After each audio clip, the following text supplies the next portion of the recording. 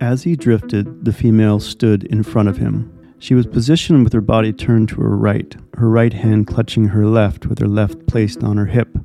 John studied her powder white flesh draped with her cream silk pajamas. Her red lips glistened as if she just had wet them, and then they moved. "You have returned." John was too slow to respond, as he was still taking in the stature of this woman who was in total view. She was just how she was in the portrait, except that she was in a large room with large windows. He studied the room and felt as if he were in a different country. She let her hands off her hips and strode towards him as if on a runway of a fashion show. She was much taller than he expected. She must have been 6 feet tall. "Are you not cold?" she asked as she neared him. "Take this and put it on." The Marchesa reached for a robe and handed it to him. He glanced down to see that he only had boxers on. "Oh my, I didn't realize." "I don't care. Be as you are. I didn't want you to be cold." She took a seat on the bright green sofa and lit a cigarette that was placed in a holder. She took a long, slow drag from it. Her actions were slow and meticulous, as if she were in some type of performance. She nonchalantly waved her free hand towards the chair across from her. "Have a seat."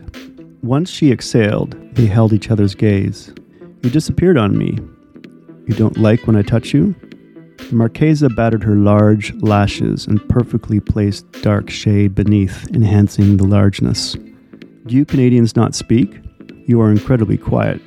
"Yes," John finally replied, pulling the blue silk robe around his legs. I woke when you touched me. I was surprised because of what?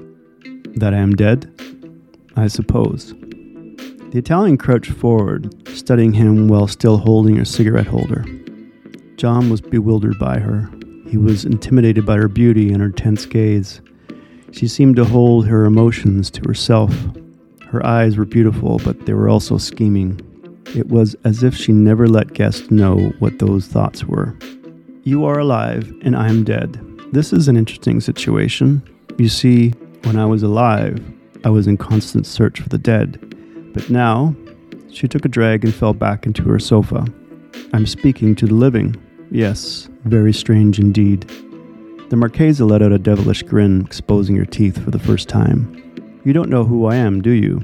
She crossed her legs, holding her cigarette high in the air with her right hand. She tilted her chin downwards, awaiting a response. Although he was prepared to answer the question, her poker-faced stare was that given from someone who would throw a vase at him for answering incorrectly. "You are the Marchesa Luisa Casati." His answer seemed to please her, as she let out a half smile before taking another puff. This is the third story of my book, The Dream Escape series. My name is T.H. Cini. I'm the author of the book, which is available on Amazon.